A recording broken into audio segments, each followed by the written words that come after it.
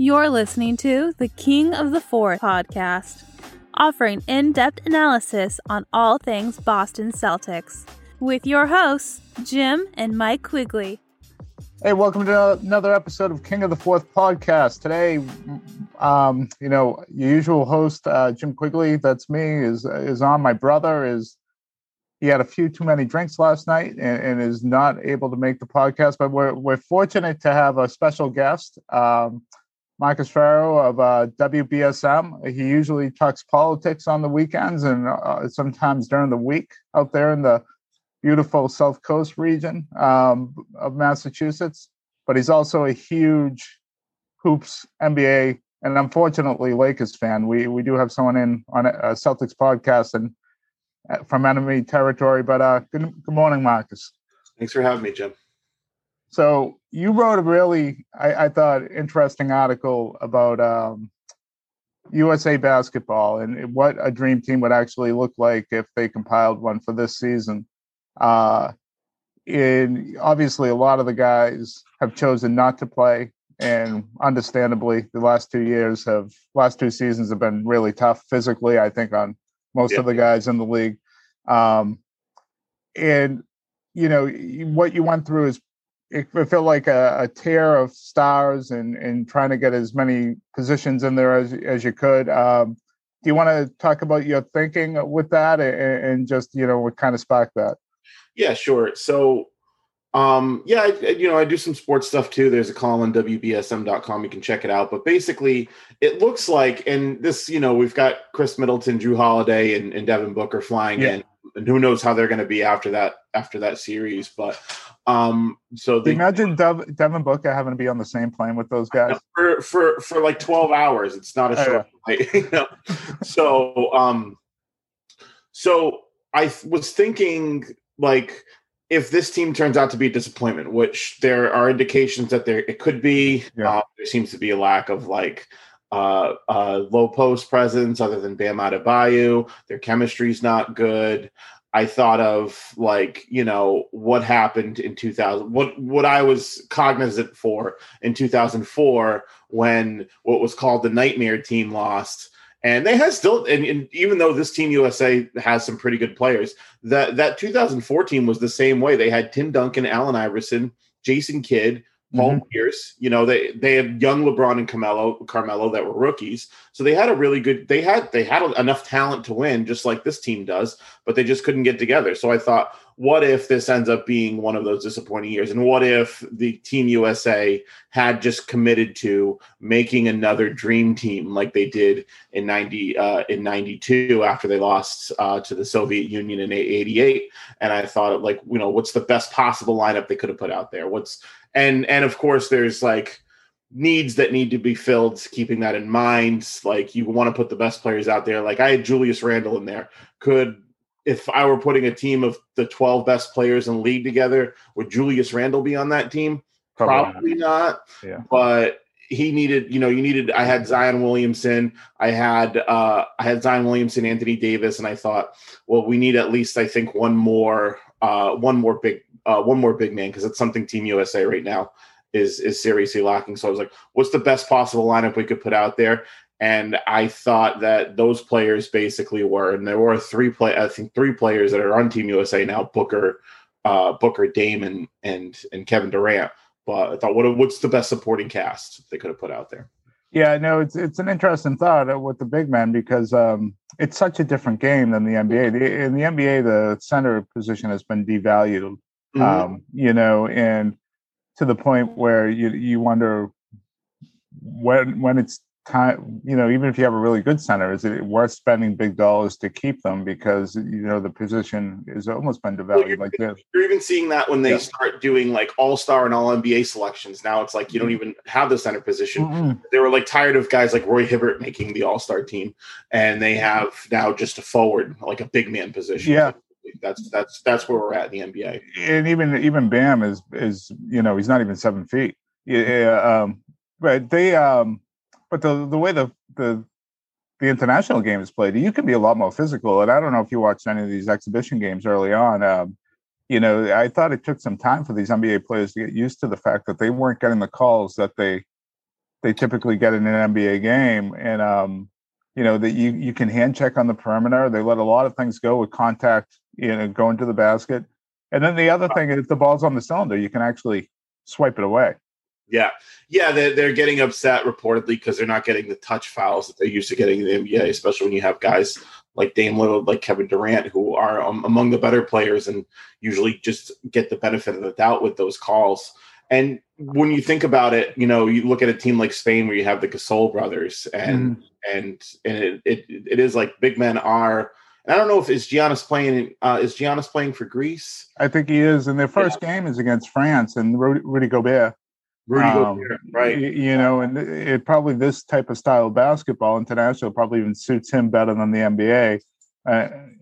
It's just that physical presence that the USA can't match up, and they're loaded with the team right now, in my opinion, of guys like, you could start Zach LaVine, Devin Booker, Tatum, Durant, and it looks like the Draymond. But 4 of those guys can drop 50 at any point, but they also aren't guys that are used to doing backdoor cuts, setting screens, doing the things that you need to happen for a basketball team to be successful. And unlike other Olympic teams, over the past few years, those guys had a few weeks of training camp to ramp up, really, and guys to kind of fall into roles and get used to positions they haven't been in. That hasn't been the case here, obviously. No, and a part of it, and I said this in my article, this is one of the biggest problems, too, we mentioned Rudy Gobert, Giannis. You see Patty Mills playing really well, right? Yeah. I think Ben Simmons could have played for Australia. But the thing is that the rest of the world has absolutely caught up in terms of international play. Yep. And when I was originally making this list, I was just talking to my buddy who I usually have on the show, who used to be a sports writer in West Virginia. And I was like, well, I was thinking for my starting lineup, if I had a dream team, it would be Luka Doncic, Giannis, or Nikola Jokic, Jokic and all that. And he goes, all right, well, 3 of your starting 5 wouldn't be playing for Team USA. So you need to pick something else. I was like, oh, yeah, that's right. Because you don't even think about it. The best players in the league now are a lot of the best players in the league are international players. And, when we talk about Team USA, we talk about like Team USA in the 90s, the dream team. They're like, well, they were more dominant. They beat teams by 40. But back then, it was America was leading. We're still leading the world in basketball, but they were the only team that really cared about it. The only international player was Hakeem Olajuwon. That was really, and then Drazen Petrovic. But Hakeem Olajuwon, he ended up playing for Team USA in '96 because he repatriated. So there's a lot of that stuff about the dream, about the dream. They were just so in awe of the dream team that they didn't even play, too. It was a lot of getting autographs. Yeah, getting autographs and watching them dunk. I mean, it was a much different feel. And like you said, they've caught up in these international teams now, with the exception of some of their NBA players, are playing a lot of basketball together to ramp up to this. And they've been doing it. So as we change squads every 4 years or every 2 years or whatever, these are consistently the same squads with some younger guys added on these international teams. So they know each other, they play together. It's a much different feel. And even like Nigeria, and I know a lot of people are saying, oh, that's one of the greatest upsets of all time because you look at where they've come from. But they're loaded with professional basketball players now. This isn't just some, ragtag Nigerian team. These guys are playing all over Europe. They're professional level basketball players. And you're seeing that on most teams. I think in Spain, you have multiple Hall of Famers. You have at least 2 Hall of Famers. Ricky Rubio, who, he's good. He didn't end up being the phenom that people thought he'd be, but he's a great player. You think of that Spain team that always plays together. They've been playing together since 2008, at least for 12 years. Rubio, Jose Calderon. I don't know if he's still on that team, but he was for a while. That Spain team was really good, and I thought. And that young 19-year-old kid too. They have that. He was a good player. That's going into the draft this year, and is projected to be a first-round pick. I'm forgetting his name, but he really impressed me against Team USA. I tell you, Marc Gasol, he looks washed. He looks absolutely washed out there. I thought Paul Gasol looked better than him in the international game, but It's going to be interesting. I think they're going to struggle. And, I do think Middleton and Holiday in particular are good additions to this team. The two guys used to playing off the ball. Holiday is a physical. I think he's, there's very few better perimeter defenders than him in the league. I think you can argue he's the best in the league. And without Holiday, and as much as Giannis said, I could have joined a super team. Without Holiday, that they would not have won the championship because huge defensive plays in crunch time on Devin Booker, and you just see the way he was able to frustrate Booker and the steals he was able to make, the way he was able to do them it was just so good. Yeah, I would say, it's hard to argue. I think he's the best perimeter defender in the league. I don't know who's better. Yeah, he's just fantastic. And he's so strong. His hands are so strong that he hardly ever turns the ball over.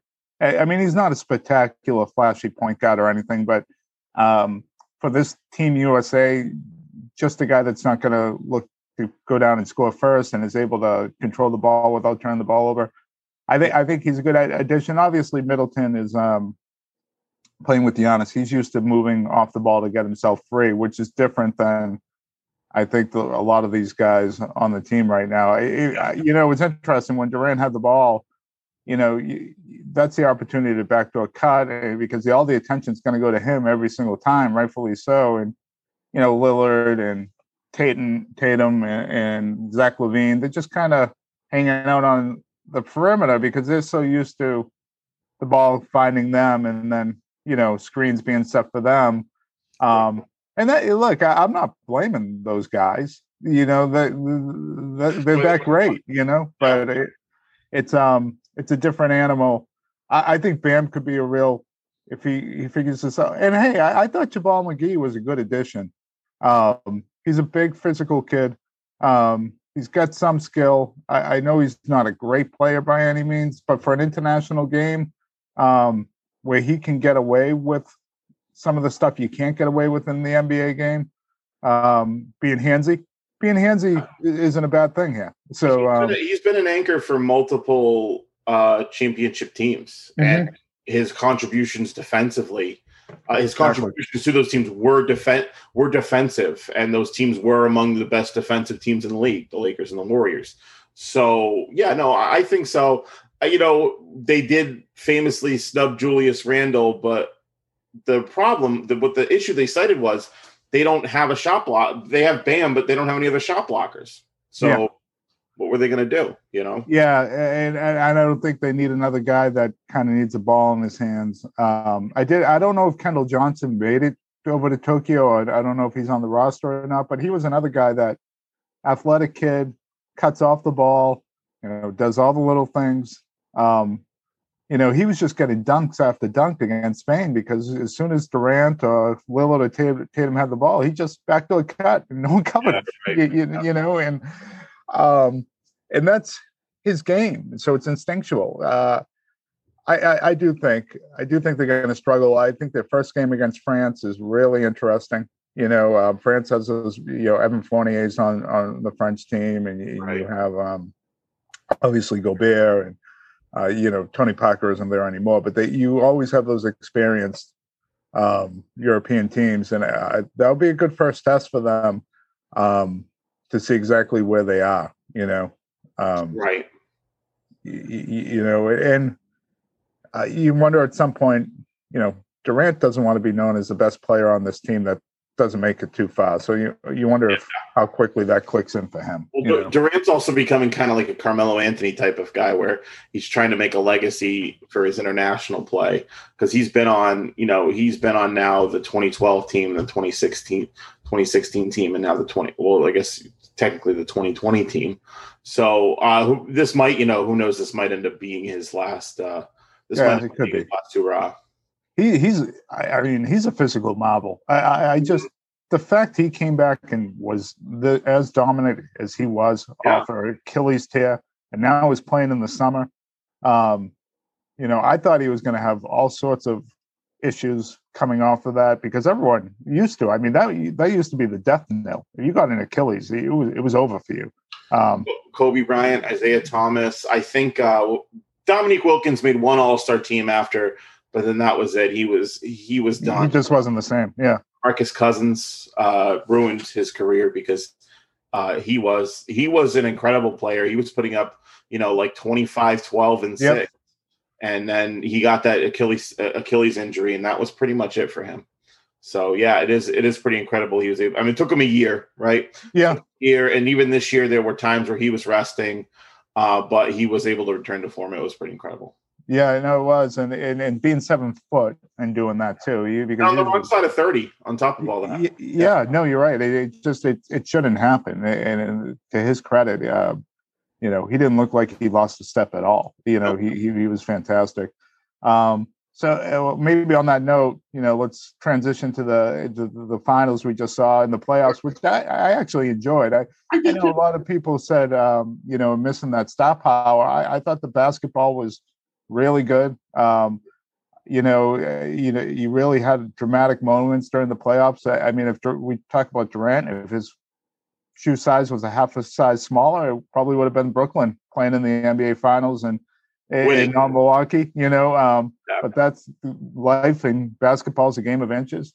The one that I noticed 3 things. I'd love to get your thoughts just about both these teams, the Suns and the Bucks. They both had great off seasons. I thought they had fantastic off seasons. They stayed healthy, which was a hard thing to do this year. They keep players, and then neither one went deep in the bubble. And I felt like any team that went to the conference finals, they were all toast. But Denver got to the second round, but it was a sweep. So those 3 things were significant. But, the general managers for both teams, they did the best job out of the league in the offseason. And, staying healthy, especially with the exception of Milwaukee. They lost Giannis, but at the same time, Atlanta lost Trae Young. So they were fortunate there. Right. But, those are my takeaways. And then, I'll just get your initial thoughts on. Yeah, so I do mean, obviously I was disappointed. I do think that the Lakers would have beaten the Suns had AD been healthy, because they were up 2-1 on them. So personally, I was disappointed with that. I think they could have made the finals. I think they could have they would have beaten Denver for sure. I don't know about the Clippers. Again, if the Clippers were healthy, they would probably be in the finals, because they were. And I thought about that. I was thinking that this year, that like this might be, last year they obviously blew it, but this year they were just playing better. They were playing better basketball. They had a year to play together. They kind of got caught off their feet because they were kind of like immersed in this whole stupid culture that they had tried to create. With the street lights, not spotlights or whatever. But yeah, so there was, I think the finals obviously would have been a lot different had there not been 9 stars injured, but I still enjoyed it. And as much as, again, that's the way it goes though. No one remembers in 89 that the 89 Pistons, and they're like celebrated as one of the best teams of all time, that they beat the Lakers without Magic Johnson. And I'm pretty sure Larry Bird was hurt that year too. So no one remembers out the whole year. He was out the whole year. Yeah, that was the year Kevin McHale had a great year. So no one remembers that stuff anyway. So I guess it doesn't really matter. I think that the basketball was good. It was cool to see guys like Trae Young. Trae Young kind of had like a Jamal Murray type of moment, except I think he's a better player than Jamal Murray. But he's fabulous. Yeah, he had a Jamal Murray type of moment. He was incredible. And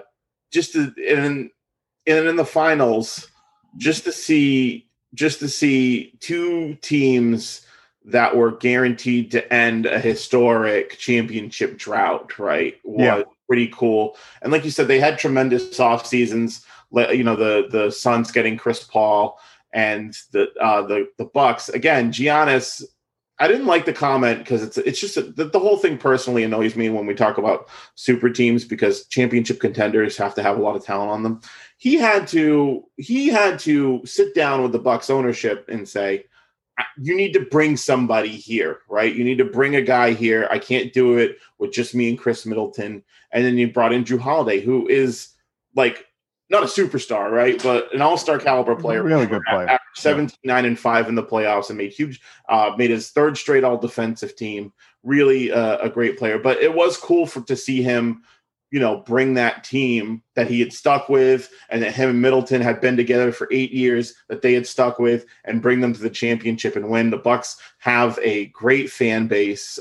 They have for a while, and to see Giannis take that home and to see how hard he played, to see how much he wanted it, I think was really cool. And I think he really elevated his game in a way that in the finals, in the way like you didn't see him really play like that. Like he had big games in the playoffs, and he has before, but you didn't see him play like the way he played in the finals. I mean, he just really went all out, scoring 50, 14, and whatever, five blocks. So he earned it, and I think he really elevated his game and his legacy to a different level. Like you've got to secure, with his resume now already, even though he's so young, you've got to put him in the top 10 power forwards. I think of all time. So. He was spectacular, especially that closeout game. It's the only thing I could think of, and it wasn't a closeout game, but it was LeBron's game 6 against the Celtics when he was with the Heat. They were down 3-2. I think that was 2011. It was 2012. He had 45 points. I think 15 rebounds. It was insane. I remember watching. All right, so anecdote about that game. So I'd be watching. I'd go to my friend's house who was a big Celtics fan to watch the game, and I'd go there when I could. And then the last game I didn't go to, when the Celtics went up 3-2 or whatever they were up. When they were about to win in game 6, my buddy's like, "You can't come over because every time you come over, the Celtics lose. You got bad energy. You're a Lakers fan." So I was like, okay. So I just remember watching the game at the bar and just calling my buddy like, "Hey, should I come over now? Hey, should I come over now?" It was really an incredible game. Yeah, I would say that's a comparable performance. I think LeBron's game 7 against the Warriors, I think that was a comparable. Didn't put up the numbers, but made the big plays and made the big effort to win. The combination of the numbers and the big plays, though, on a closeout, I didn't do a deep dive. It's tough to think of anything. You really can't. Spectacular. You really can't. I think in terms of overall finals performances of all time, right? I know a lot of people. Dwayne Wade comes to mind, like one of the best finals in 06, and this was basically.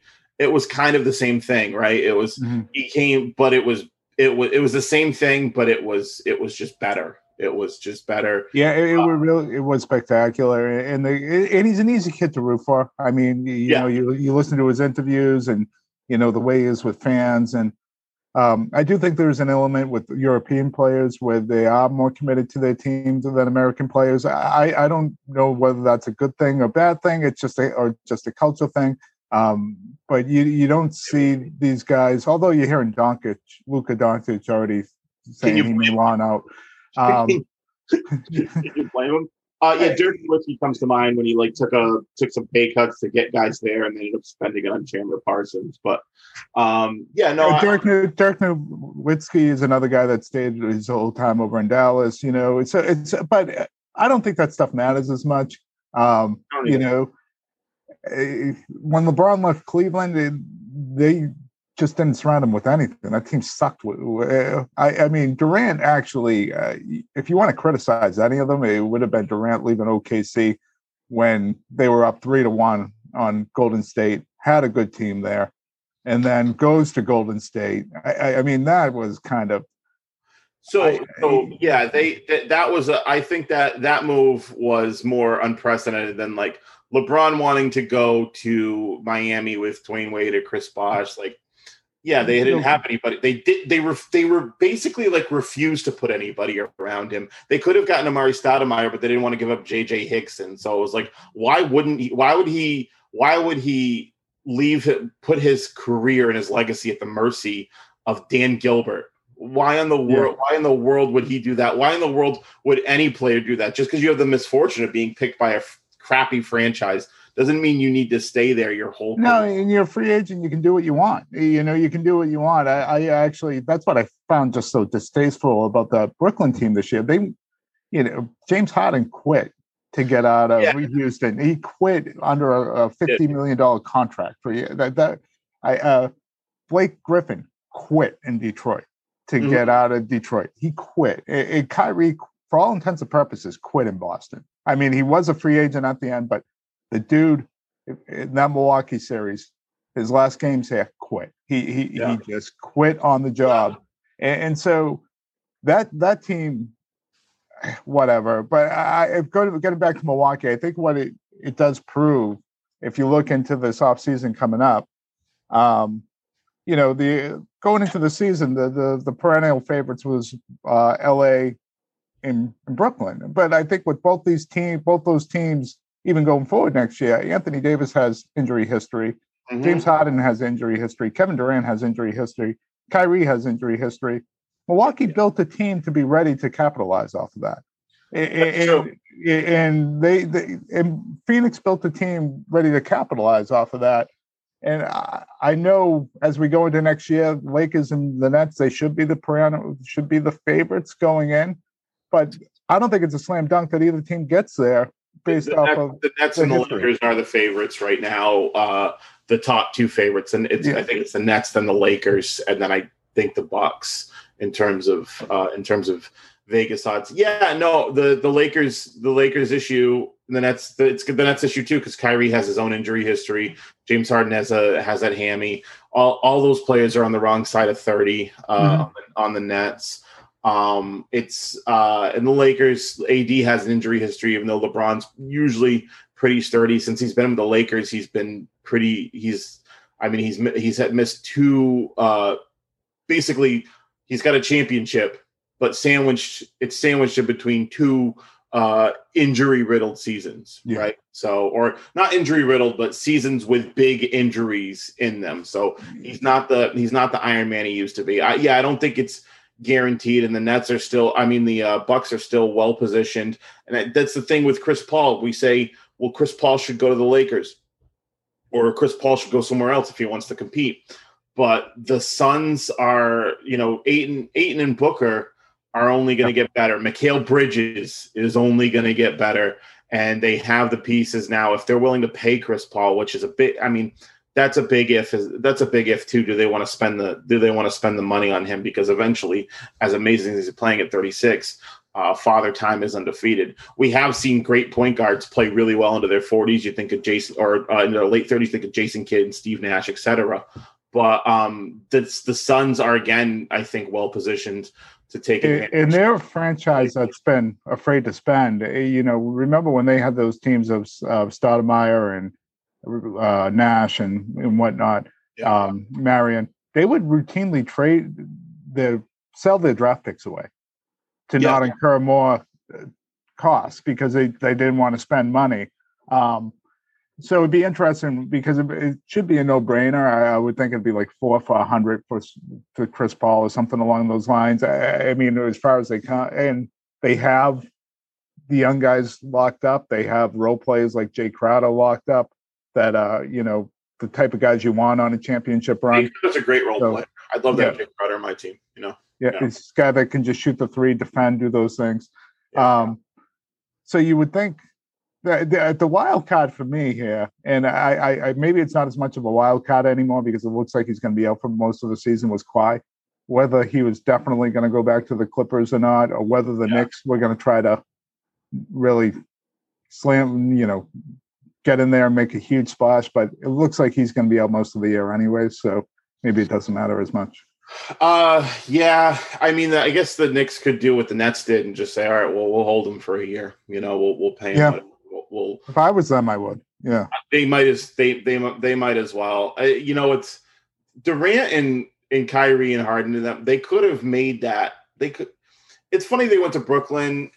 They could have went to New York, and I think really, given how amazing that fan base is, they have the most loyal fan base, I would say. Because the reason I say that is because sure, Celtics, Lakers, they have great fan bases too, but the Knicks suck. So, and they still have the most lucrative franchise in all of sports. So I just think about that. Like they could have went to the Knicks and really like made a lot more of their legacy if they were able to end the title drought there. But that's the owners there such a dick. I think that probably has something to do with it. James Dolan is just, James Dolan. He's just awful. Technically my boss. Is he really? Madison Square Garden owns 12% of Town Square Media, so I think James Dolan's doing a great job. Well, he's run a toilet franchise for years. Yeah. So if you take away Kawhi, if he just goes back to the Clippers because he's got to rehab his MCL and ACL, and then Chris Paul, if you think it would fall in line and go back into Phoenix, there isn't a lot left out there in terms of real star players, but every offseason in the NBA, something crazy happens. Something big happens. DeMar DeRozan's an unrestricted free agent, and I was reading this morning rumors that he wants to. He's always flirted with LA. He's from LA. You remember he played for. How would LA create that cap though? They can't. I don't think they can. They said he'd be willing to take a pay cut, but it would be an incredible pay cut. Yeah, for them to accommodate that. They said like, oh, DeMar DeRozan and Kyle Lowry, like, yeah, that'd be fantastic, but they can't do it. Also, I don't think DeMar DeRozan helps the Lakers shooting woes either.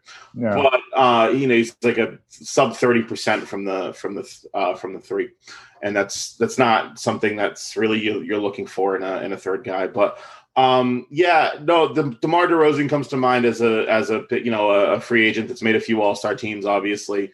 Got screwed, kind of got boned where he committed to Toronto, and then but you can't really blame them because they won a championship out of it. But I don't think has any attachment to San Antonio, so I could see him leaving and going somewhere. That might be the big free agent signing. A lot of people are talking about Russell Westbrook. I just don't know who has the assets and desire to absorb his contract. I just don't know, and I don't know how much he makes teams better at this point. I know he puts up triple doubles. I mean, Washington was healthy all year long, and they were below 500 with him. Yeah, he had a really big push at the end to get into the play-in game, but they should have been. They weren't incredibly talented, but you have two of the most talented guards in the league. Probably shouldn't have been a question whether or not you make the playoffs. And they were healthy all year. Probably shouldn't have been a question whether or not you make the playoffs. Yeah, I mean, there's talk about him going to LA too, and it's like everywhere he goes, it seems like someone wants to leave. Paul George gets kidnapped by Kawhi Leonard in Oklahoma from Oklahoma City. He leaves Houston after a year there. And then he wants out or someone wants him out of Washington. So yeah, I mean, it's the same story with Russell Westbrook. You saw it in the playoffs last year, and you saw it in the playing game against the Celtics. Where I was texting my brother. Westbrook might put up a triple double, but it might be a quadruple double because of his turnovers, and his careless play that just. Negates so much of the good stuff. Just wild shots that will come up,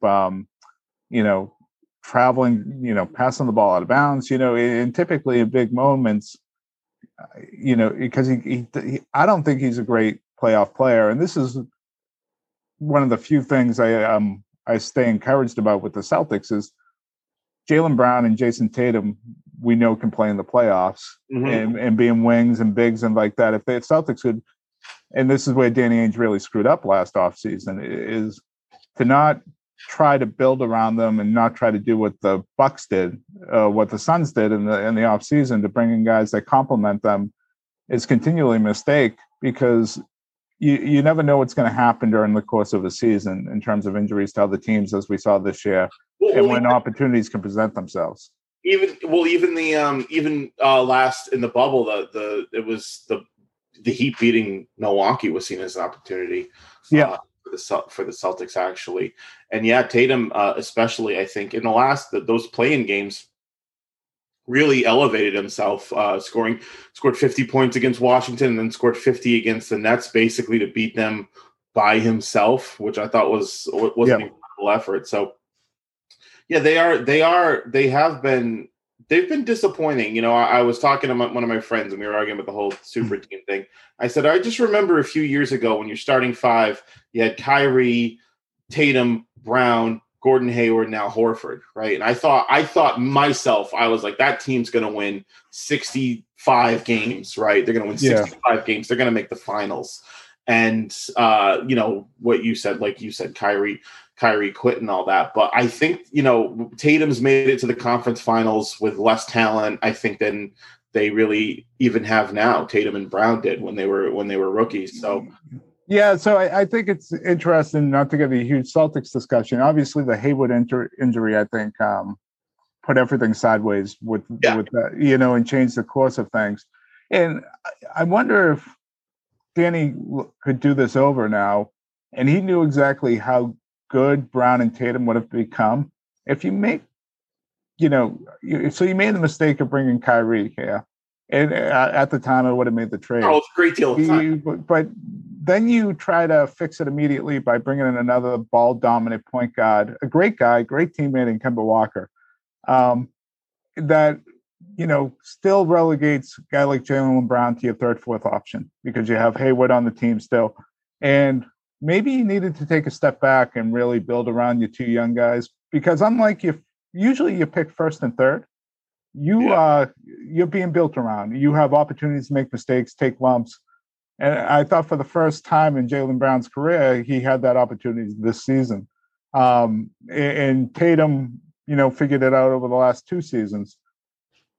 I just thought maybe, you know, especially, and look, maybe I'm looking at this wrong because they came so close last season, but last season where they made the conference finals, but you again, Kemba Walker over 30, he played, but he was hurt and he was useless in the playoffs.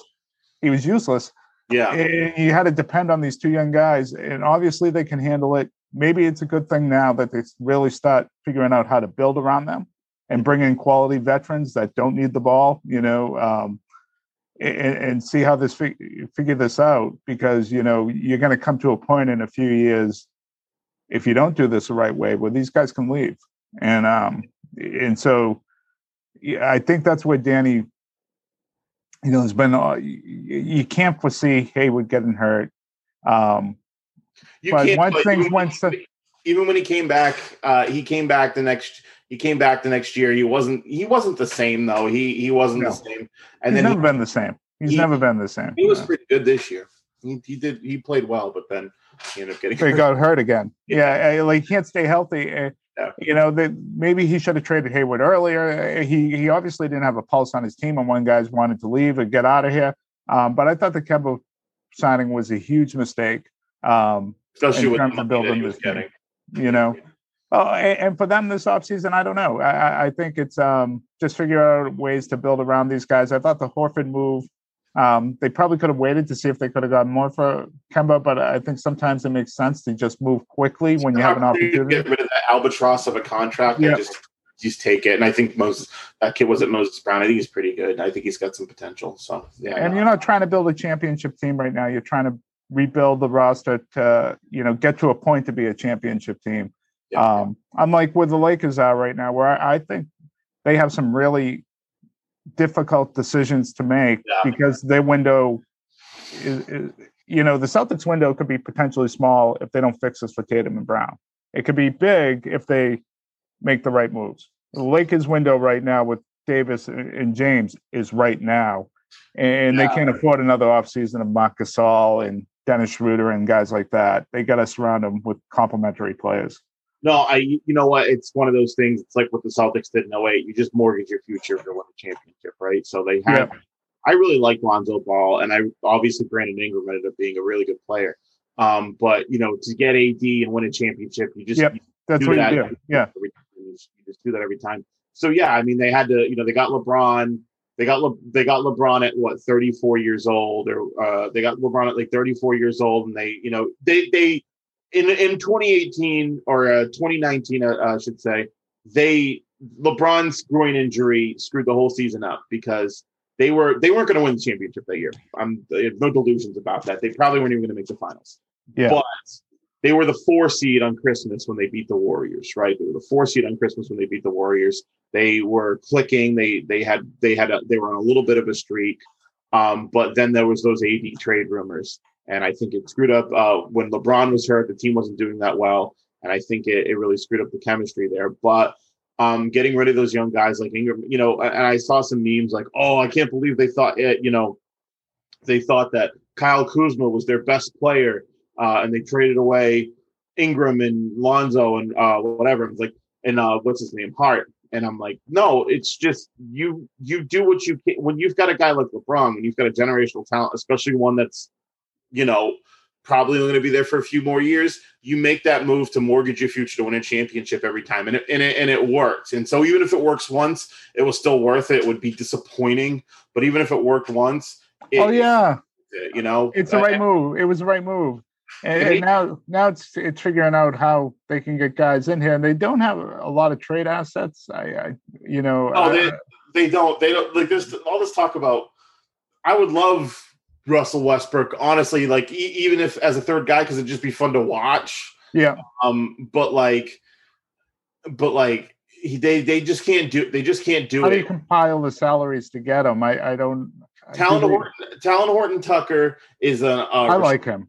Free agent. I like him too. Yeah. He's a restricted free agent. Dennis Schroeder's an unrestricted free agent. So those guys would both want to go play for the Wizards for this deal to work. Kyle Kuzma, they would have to want Kyle Kuzma. I know Kyle Kuzma wants out. And that's fine. Maybe he could end up being like a Julius Randle type of player where, you know, he was in LA, he's had his struggles or you could get a good role player for Kyle Kuzma or maybe a pick. Absolutely. Like maybe it'd be a second round pick, but you could definitely get and I feel like they need role players like that. You know, I love Caldwell Pope there. I loved what they surrounded with James and Davis the year before. Yeah. But this year it just, I couldn't understand for the life of me why they wanted. I was so excited as a Celtics fan when the Lakers signed Drummond because I think he sucks in this NBA. You know, he just in the playoffs he's almost useless. He can't defend anyone on the perimeter, and you don't want the ball in his hands. He's a relic. He's like a relic. Yeah, he really is. He's a great center 10, 15 years ago because he's like a 20 or 15 guy or an 18, 15 guy. But yeah, it didn't work. When they signed him, I was like, all right, cool. He's like your fifth best player. He's a body in the paint, but it didn't work out. I liked Montrezl. I liked Montrezl Harrell. I liked the Schroeder signing at the time because he was really good in OKC. He was really good in OKC, but he just didn't show up when he needed to. And I think, in terms of, it seems like the Lakers have been farming out all-stars to other teams, honestly, ever since LeBron got there. So, like the move that they made to get LeBron there to clear the cap space and all that was to get rid of that awful Mozgov contract, was to send D'Angelo Russell to Brooklyn, and that he ended up becoming a really good player and an all-star. And then they farmed. Obviously you've got Julius Randle, who they let go to make that same deal. He ended up becoming an all-star. Ingram and Lonzo, I think, can be an all-star in some team in like the Eastern Conference potentially. And so I think Kuzma, in terms of getting a team together to be a contender, I think Kuzma might end up being that other one of those players that we end up he thinks he's a Jason Tatum, which I think is ridiculous, but he's a Jason Tatum type of player. He's a journeyman NBA player, I think. Yeah, he is, and maybe he ends up being a great player somewhere else. But if it can get a team that complements LeBron and AD well enough to win one more year, or maybe even make the finals one more year, I think It's interesting. So they don't need a lot. But the way the NBA is set up, it's not easy to get what they need either. And so they need more shooting, like you said. They need a consistent big, and beyond that, I don't think they necessarily need a third star unless Brooklyn's healthy. They don't need a third star. The NBA is a 3-guy league, but when you got two guys as good as LeBron and AD, I don't know if you need a third star. You might need an aggregate of players that make a third star. Right? When people think, you need 3 guys, like you look at the 2011 Mavericks, right? You had Jason Kidd, who was sort of at the end of his career, but you had Dirk Nowitzki. Then you had like an aggregate of players that can kind of make an all-star. That's what I would have said. An aggregate of good players that can make an all-star caliber player. That's what they had, I think, last year when they had Rajon Rondo was making big plays in the playoffs. Yeah, Danny Green. Danny Green stepped up. Even KCP had some really big games and big moments. I like him a lot. I like him a lot too. So they had an aggregate of players that can make that. I mean, Dwight Howard played really well. Dwight Howard was great too. Yeah, Dwight Howard was great. There were certain series where he was on the bench because it didn't work out for their strategy. When they needed him, he was really productive for sure. And that's why I was just surprised in the offseason. That they kind of let some of those were contractual and they couldn't bring them back. I get it, but they just let Marc Gasol, for JaVale McGee and Dwight Howard. I'm not sure it was much of an upgrade, and getting rid of Danny Green, who is the perfect guy for that. I know he's really struggled with the Sixers this year, but I didn't love at the time the moves they made. I know the media did, and I think this is. And you brought up the Celtics, what they did in 2008, but what Danny did afterwards to surround that supporting cast sucked. And that first offseason, like again with the Lakers, he brought in James Posey. He had PJ Brown. There was all those really good reserve players. I think James Posey was the runner-up for Sixth Man of the Year that year, right? Yeah, and they drafted pretty well. There was Leon Poe, and the year after that was Glenn Davis, and so they had some. They did a good job of surrounding, and then it just went downhill, where they went for guys like Jermaine O'Neal and Shaq and things like that. It just couldn't. They could play when they were healthy, but they were never healthy. And so I wonder, for the Lakers this offseason, it's identifying, what guys you can bring in a trade and free agents that you. Because, like I said, they don't need a ton, but they just need guys that can fill roles and be consistent. Is Marc Gasol? Does he have any years left, or is he gone? I'm pretty sure he's gone. As far as I know, he's gone. And I think I know he. The problem is that they don't have enough guys, even for trades or something. They don't really have enough guys under contract. Is the issue? They both have this issue where they have they're in cap hell and they're like strapped for assets as well. So they're not like they're not really in a great position. Do I think they can figure it out? I think, and you got guys like, when you got a guy like LeBron, he can make a lot of people better. But it's going to be difficult. And these big moves that they're talking about, trying to get a third guy in, I would love it. Even though Russell Westbrook, even if he doesn't make teams better, I'd like to see him try to play with LeBron. It might just be exciting. Well, he would be the one that's obtainable, I think, because I don't think he would take multiple picks. I don't think there's going to be a great demand for him. Well, they just can't. I don't know who they're going to trade for him. But he's like 40-something million. So, to get those contracts together to bring him in, I think that's where the Lakers would struggle. Mm-hmm. Maybe they would need a third team.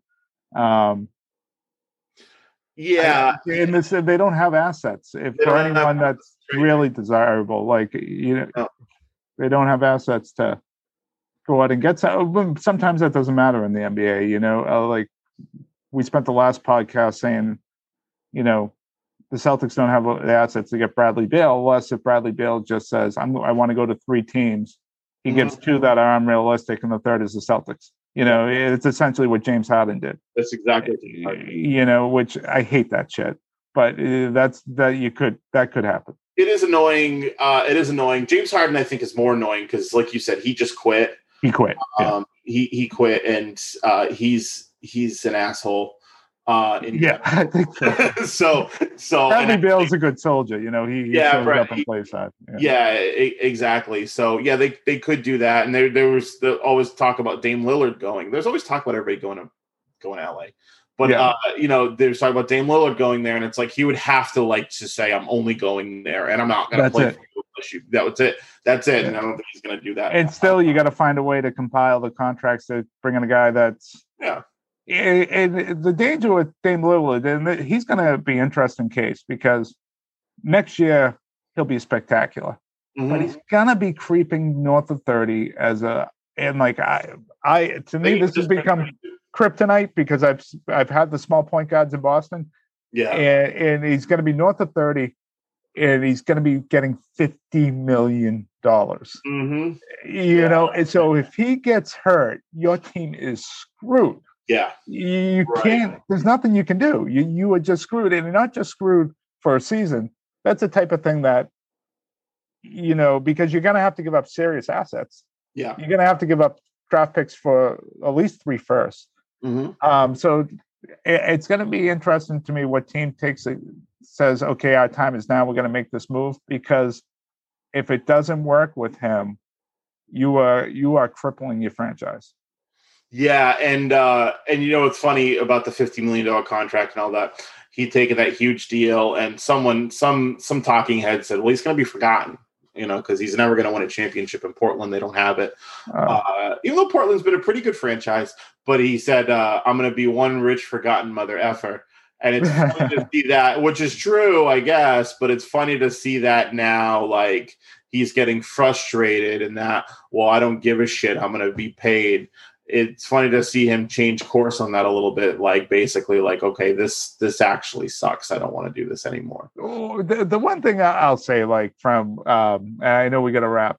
One narrative I do hate is this narrative of, you know, you didn't have a great career unless you won a championship. Oh, I hate it. It doesn't make any sense to me. Charles Barkley. They're doing it with Chris Paul now. And Chris Paul is a fantastic player. He's an incredible player. And I wanted to see him win after seeing Giannis, and the more I see Giannis, I really like him. Honestly, he's just one of the most likable guys.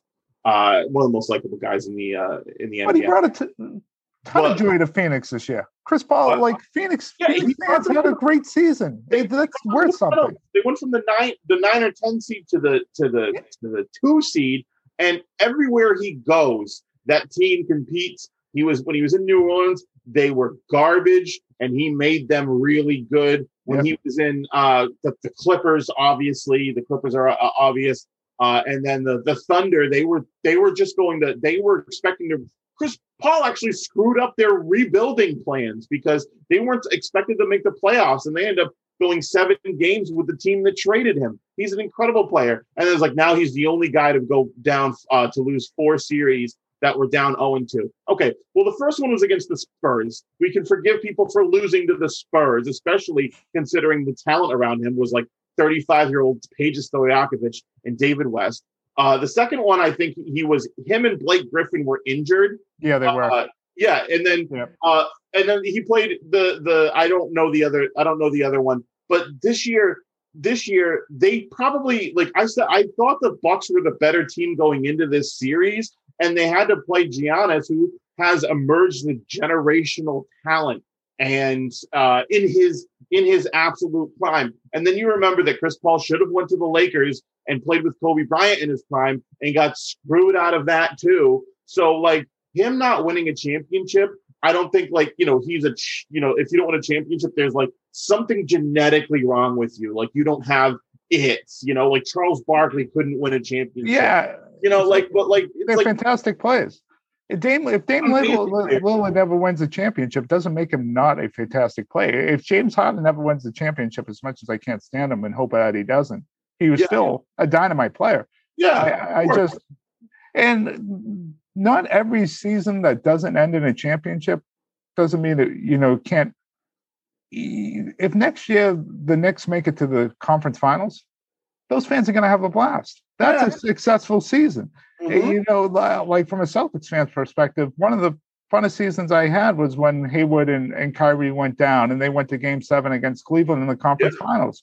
No one expected it. That's great. And I think because of Twitter and some of this other stuff now, it's almost everything gets capped as a failure if you don't win a championship, and it takes the joy out of it. It really does. Like the Suns had an incredible year. Yep. Atlanta had an incredible year too. They made it to the conference finals, and no one really expected them to. I would say, like, you know, it's a little different for like Philadelphia, where that year is actually a failure because they should have. Oh yeah. They probably breaks my heart. Yeah, it really was. It really was awful what happened there, especially considering how good they were during the regular season. But God. Yeah, this like end game with like you've got to win a championship, otherwise that you're not as good, or you don't have some special gene or some like the clutch gene is just to me so stupid. Like Chris Paul is not a choke artist. You look at Chris Paul's playoff numbers generally, and you just look at not just individual years, but overall, they are incredible. That guy plays incredible. And even in the games that they lost, he played really well. Did he turn the ball over in some key moments? Yeah, but so did other players too. So he also stepped up in big moments to elevate the Suns to where they where they were. So yeah, it just pisses me off when people like you got to win a champion, you're going to win multiple, or even like, oh, if you don't win it, you got to win multiple championships. Now it's like when LeBron left Miami, like, oh, they only won 2 championships. Only won 2 championships. Just it is crazy. And like you said, I think it's Twitter and all that. The same thing goes with Super Bowl. Like going to the NFL, it's the same sort of. I think Tom Brady's dominance has brain poisoned people to thinking that like Aaron Rodgers is a choke artist or Drew Brees is a choke artist because they only have 1 Super Bowl. But like great players don't necessarily can't. It's a team sport, and as great as players are, they can't carry teams by themselves to win a championship. And when you think about it, you're one of 30 teams to win a championship, so the odds of that are very, very low in general. So like this like absolute fail. When people were giving me crap about the Lakers losing this year, I'm like, well, they didn't win back-to-back titles, and I'm supposed to be like tremendously disappointed, and that's supposed to be pathetic. I don't like what the whole culture is becoming around that. Yeah, no, it does take the fun out of it a little bit. But I do enjoy when the Sixers just disappoint and suck every playoffs. I know you brought them up, and Joel Embiid, I remember he was talking all kinds of trash. He was like, when they got what's his name, Markelle Fultz. When they drafted Markelle Fultz, they're like, oh, they're calling us the Feds because it was like Fultz, Embiid, Dario Saric, and something like that. It's Simmons. The Feds are coming. Then Kevin Durant's like, you guys haven't played I remember he responded like, you guys haven't even played a game together yet. Like, yeah, that was a good draft pick. Markelle Fultz over Jason Tatum. Right. And Ben Simmons. We talk about guys that can't play in the playoffs. Well, he can't play in the playoffs. Yeah. Hey, Marcus, this was a lot of fun, man. I hope we can do it again, maybe during the season when the Celtics and Lakers meet up. But this was a lot of fun, and let's make sure we do this again. Anytime. Yeah, absolutely. Thanks for having me. All right, man. Take care.